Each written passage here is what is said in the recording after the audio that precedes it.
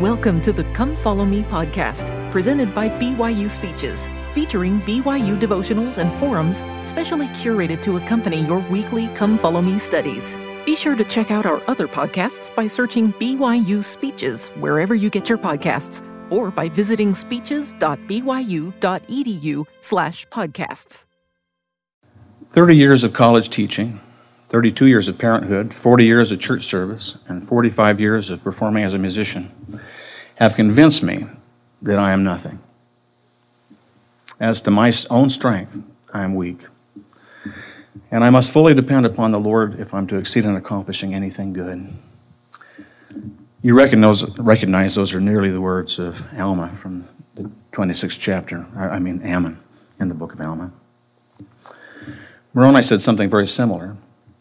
And now I speak unto all the ends of the earth, that if the day cometh that the power and the gifts of God should be done away among you, it shall be because of unbelief.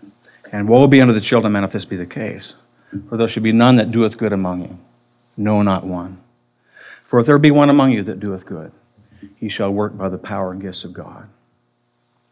I know that is true. Those of us who have been given the gift of the Holy Ghost will never achieve our full potential without His presence in our lives. In the words of the Savior Himself, abide in me and I in you. As the branch cannot bear fruit of itself except it abide in the vine, no more can ye except ye abide in me. I am the vine, ye are the branches. He that abideth in me and I in him, the same bringeth forth much fruit. For without me ye can do nothing. I know I'm completely dependent on the Lord. But despite my weaknesses and inadequacies, and my mistakes and even failures, in His strength, many good things have also been accomplished. Early in my life at age 3, I began a string of experiences when I contracted polio that would always make me feel a keen sense of dependence on the Lord. This happened about 6 months before the vaccine was released that has now nearly eliminated this devastating disease in the United States. When we have the capacity to accomplish great good, there's always commensurate opposition and adversity to try to prevent us from fulfilling our potential. I've never begrudged having this challenge in my life because I think it has blessed me in my spiritual and musical development more than it could ever hinder me. I believe, too, that the Lord has used this adversity in my life to better prepare me for a world dominated by humanism. Humanists believe that man must succeed completely on his own abilities with no supernatural power to help. They believe in depending on themselves, not the Lord. There is a terrifying scripture about that in the book of Helaman. In chapter 4 of the 13th verse, Helaman records about the people of that time. And because of their boastings in their own strength, they were left in their own strength. Therefore, they did not prosper. I needed and felt that extra power from the Lord from early in my life. Because of the polio, I went through a series of surgical operations. Each time I faced one of these corrective procedures, my father would give me a priesthood blessing. I remember one post-surgery follow-up visit when my doctor, Paul R. Milligan, a fine man, not of our faith, commented, "Raymond, I always love to operate on you because everything we do works so well and you heal so quickly." I knew the source of that power. Through such experiences, my faith developed. I recognized my clear dependence on the Lord, and I learned to pray. I delight in an analogy that was offered by the late Truman G. Madsen some years ago. Quote, "Even at our best, we are like the blind boy who walks with his friend. He does not believe nor bluff that he is self-sufficient. Instead, he responds to the slightest nudge. If you would know the power of God, try early in life to become just this dependable in your dependence." End quote. Also early in my life, from age 8, I was blessed with opportunities for involvement and growth in my present field of study, music. By metaphor, music has given me many gospel insights that have further helped me to learn my dependence on the Lord and the trust in Him that comes from that dependence. I knew when I became a student of music at BYU that I would not be able to succeed without the blessings and extra help of the Lord. So I decided from the beginning that I would try to keep myself in a position to receive that help. I decided that meant that I must keep the Sabbath day holy by not studying and practicing on the Lord's day. I was also determined that I would keep first things first in my life by reading my scriptures daily, praying daily, attending the temple regularly, and serving faithfully in my callings and as a home teacher. As a student here, I was inspired by the president of BYU at that time, Dallin H. Oaks, when he spoke at a devotional like this and shared with us his commitment to keep the Sabbath day holy while he was a law student in Chicago. His words, quote, "I had a personal experience that taught me for all time the importance of observing the Sabbath. As a Brigham Young University student, married with 2 small children to support, I had a job that required me to work on the Sabbath. Consequently, I did not enjoy the blessings of the Sabbath in full measure, despite my efforts always to attend at least one of my Sabbath meetings.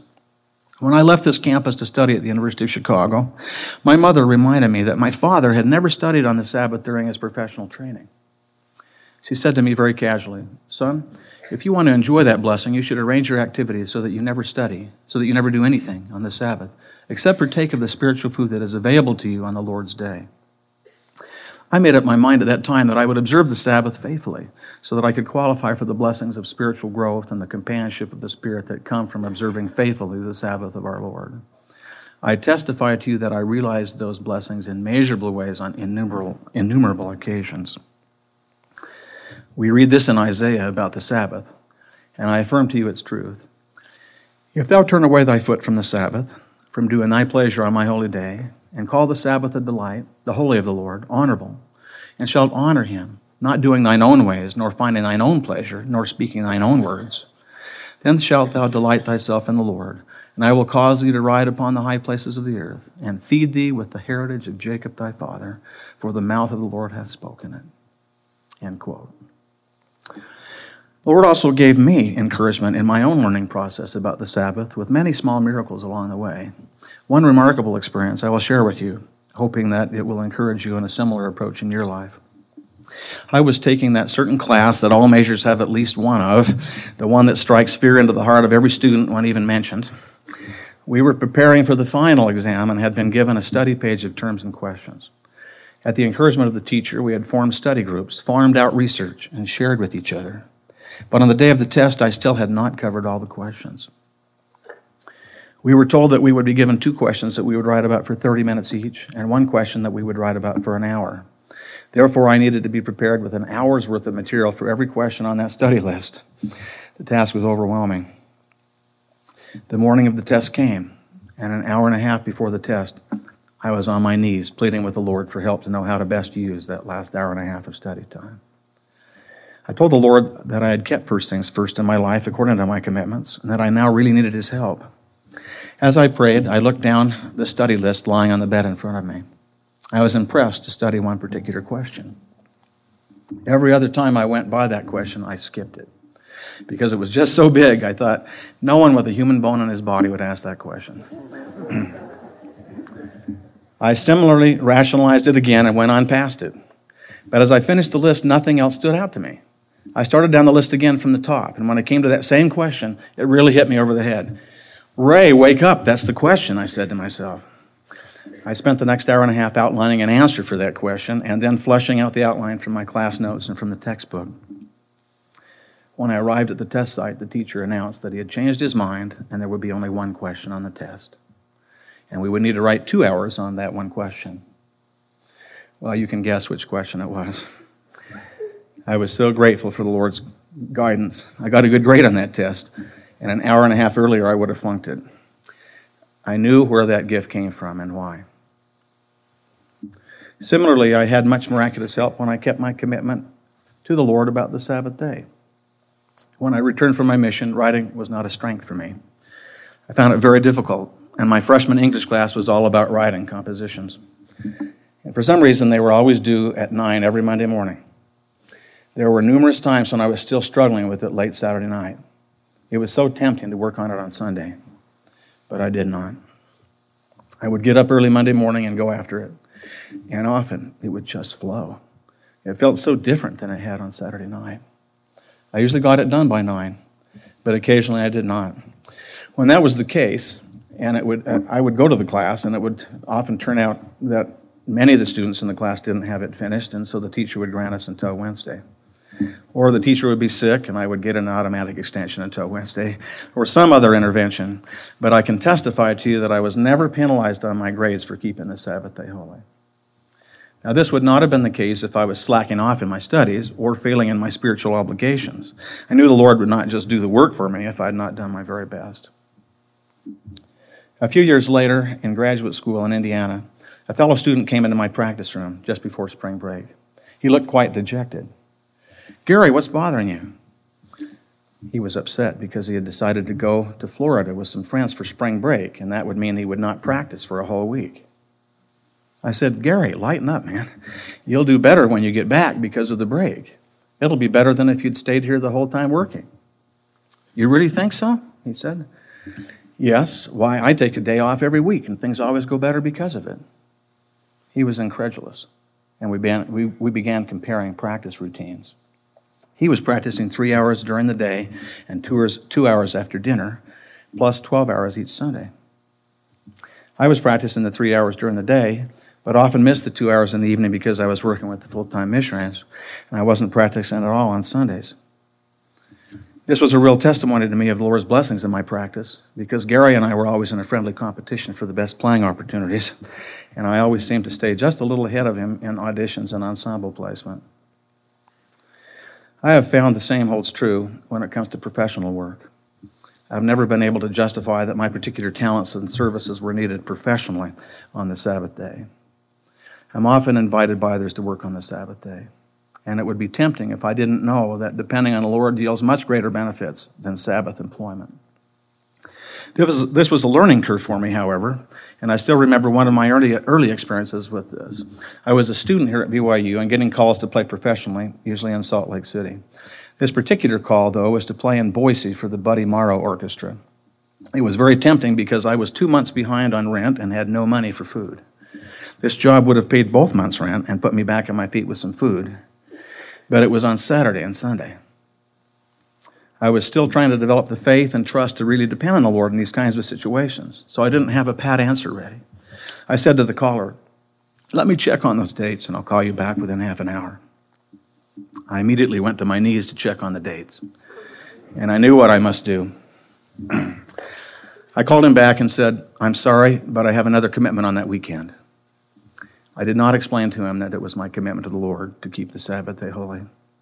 But as I hung up, I felt the confirming burning of the Spirit in my heart, and I knew that the Lord would take care of me somehow.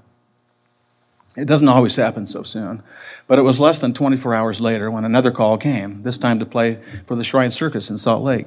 It was for the same weekend, but it was on Friday and Saturday. I made $25 more than I would have in Boise, and I was glad I was in my meetings that Sunday when I was called into the Elders' Quorum presidency. It doesn't seem logical that if I turn down work, I'll make more money. Or if I study 1 day less in a week, I'll get better grades. Similarly, it does not seem logical that if I pay my tithing, I can really do more with 90% of my income. But that's because part of the equation is missing. It really isn't that I can do more with 90% than 100%. Rather, it is that 90% plus the Lord's blessings equals more than 100%. It is so with all things in life for those who recognize their dependence on the Lord and put Him first in their lives and trust Him to fulfill His scriptural promises. I love President Ezra Taft Benson's teachings about this. Quote, "Men and women who turn their lives over to God will discover that He can make a lot more out of their lives than they can.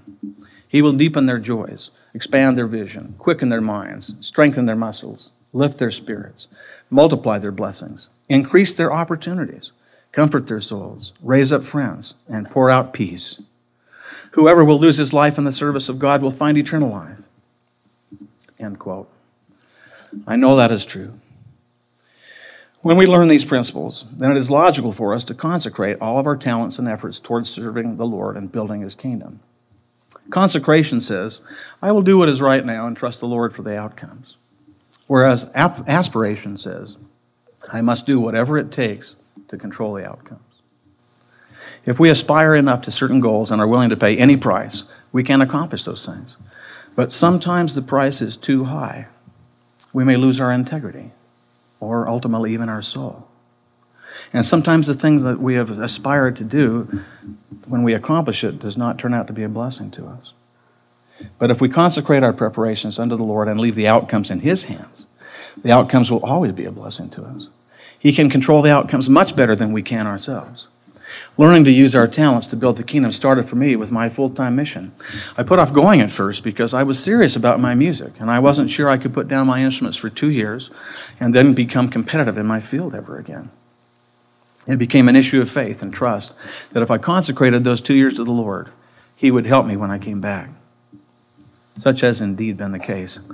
I know that when we put the Lord first, then the blessings of support come when we need them. Some years ago, I attended the conference of the International Association for Jazz Education in Atlanta, Georgia. One of the presentations was by Kirk Whalum, a great tenor saxophonist and recording artist, known as Mr. Soul in LA. The title of his clinic was How to Become the In-Demand Recording Session Player. He started out by clarifying that the most important thing in becoming this in-demand session player was one's motive. He said to that audience that if their goal was to see their names up in lights on the marquee and to go into Tower Records and see their CDs behind the name card, then there never was a better time than right then to just quit playing. He explained that that motive would never be strong enough to carry one through all that would be necessary.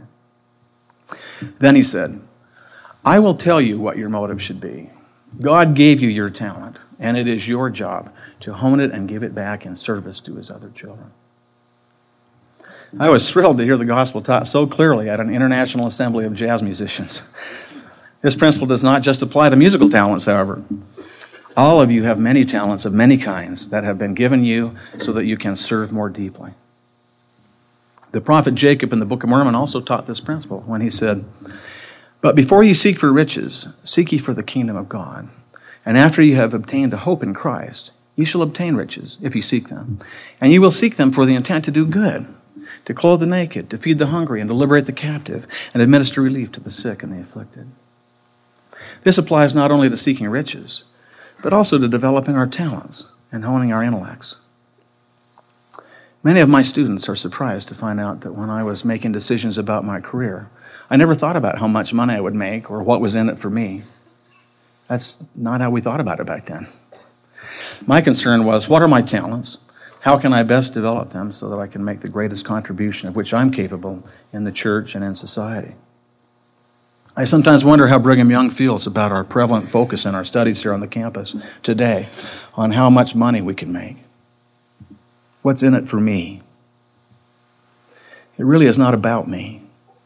We enter to learn so we can go forth to serve. I have had to learn that in the performance arena.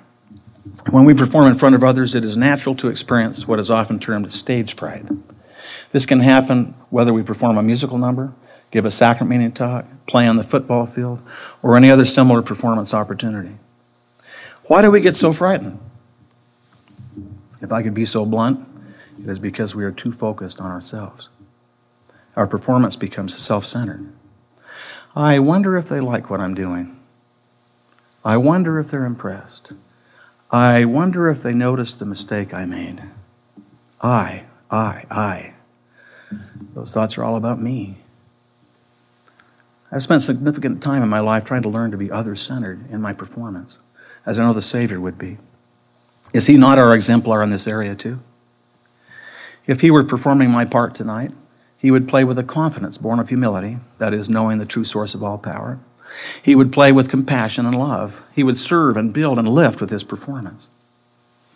For years, I've spent time before an important performance reading the Scriptures, such as Alma 26 and John 15, previously mentioned, and pondering and praying to have a private victory over any conflicting motives and to so align myself with my Heavenly Father's purposes that I can have the Holy Ghost to make me adequate to the situation. I often feel inadequate. This is simply because I am inadequate. But in His strength, I can do all things. I can be an instrument in His hands to bless and lift others. When I perform in this manner with the aid of the Holy Ghost, I can play beyond my natural abilities. And as Moroni put it, if there be one among you that doeth good, he shall work by the power and gifts of God. Also from Moroni, and Christ hath said, if you will have faith in me, ye shall have power to do whatsoever thing is expedient in me. As a jazz musician, when I perform, I am an improviser. That means that I'm responding to the very moment and making up what I'm playing right on the spot. One improvisation scripture is found in the Doctrine and Covenants, section 84, verse 85.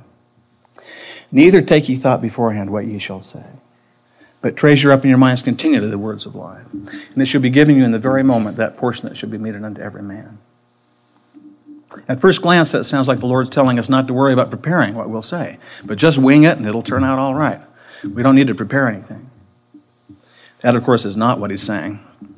Rather, we are to prepare continually. And then the Spirit can bring out of us that which is needed for the very moment, that which is needed to bless another or to bless others. I cannot improvise a jazz solo without any preparation if I have not been preparing for it all my life. This is exactly how the Lord would like us to do missionary work these days. When I was a missionary, we had to memorize every word of the discussions, word perfect. But now the Lord wants us to move to the next level and know the gospel and the scriptures so well that the Spirit can bring out what is needed for the very moment. This has always been the standard for teaching the gospel, whether in missionary work or home teaching or family home evening. But now the Lord is asking us to actually grow into that standard. Of course, this is also the standard for a jazz musician, to be so prepared that he can improvise to bless and lift others in their lives. At the time of Joseph Smith, and still today, Christendom in general teaches that the creation of the world was like a magic trick. God said abracadabra, and poof, the world sprang into existence, so to speak. Joseph Smith taught us that it did not happen that way, but rather God took existing materials, which, by the way, cannot be created or made, but are co-eternal with God, and organized them into a new form. Here are Brother Joseph's words, quote, "The word create came from the Hebrew word bara, which does not mean to create out of nothing. It means to organize. The same as a man would organize materials and build a ship. Hence we infer that God had materials to organize the world out of chaos, chaotic matter." End quote.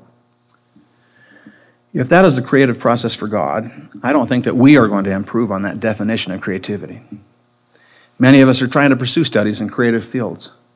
In the visual arts, we're trying to organize color and shape and line as they exist in space. In music, we're organizing sound colors, both vertical and horizontal, as they exist in time. And the same with the many other fields of creative endeavor. We then are in the process of mastering control over those materials so that we can organize them in such an expressive way that we become a blessing to others. As President Boyd K. Packer said it, through what artists do, we can quickly learn spiritual truths that otherwise would take us much longer to learn. That is our privilege and responsibility as creative people.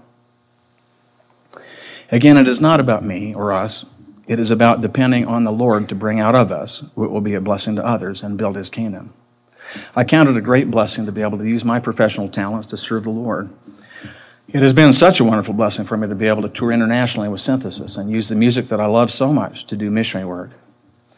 We don't actively proselyte when we tour so much as we try to create goodwill and make friends for the church. Believe it or not, the Lord is able to do this with the jazz band as His vehicle. When people see these clean-cut, wholesome-looking young people playing so well, there's something miraculous that takes place. Often people will come to the stage after the concert and ask, what is it that's different about this band? There is something different that comes from the stage than any other group I've ever heard. It's like there's some kind of love or something that emanates from the stage. They don't know how to say, I'm feeling the Spirit, but they are touched and they want to know what's behind that. We always try to make sure that the people know who we are and who sponsors our trip to their country. After introducing and thanking local sponsors, I will also add that we come from Brigham Young University in Provo, Utah, the USA, and that our university is owned and operated by the Church of Jesus Christ of Latter-day Saints. And without the church's sponsorship, we could not be there.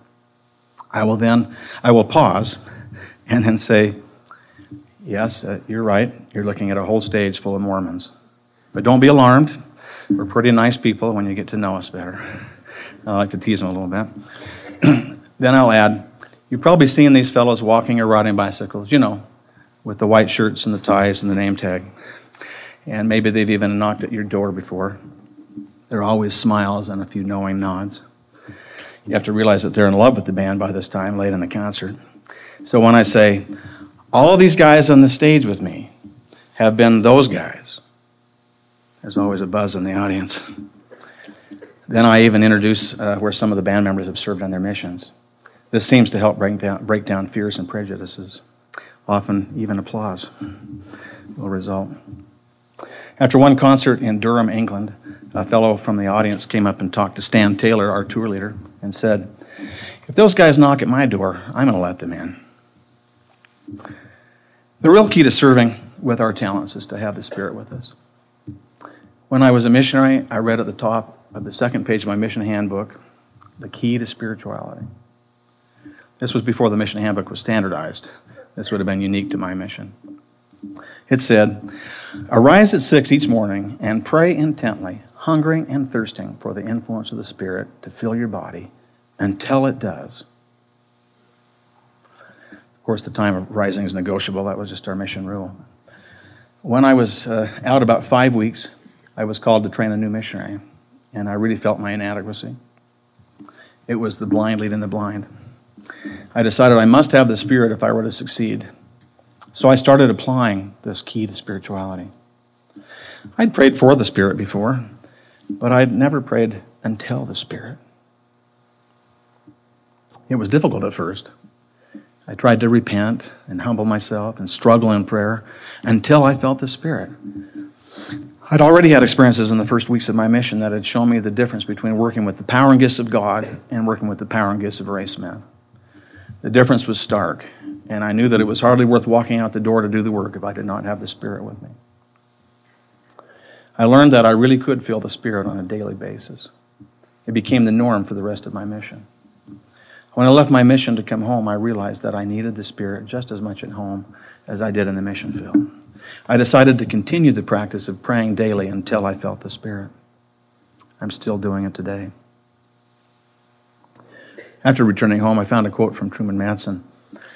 "Happy is the youth who prays first for, then until, and finally with this subtle flame."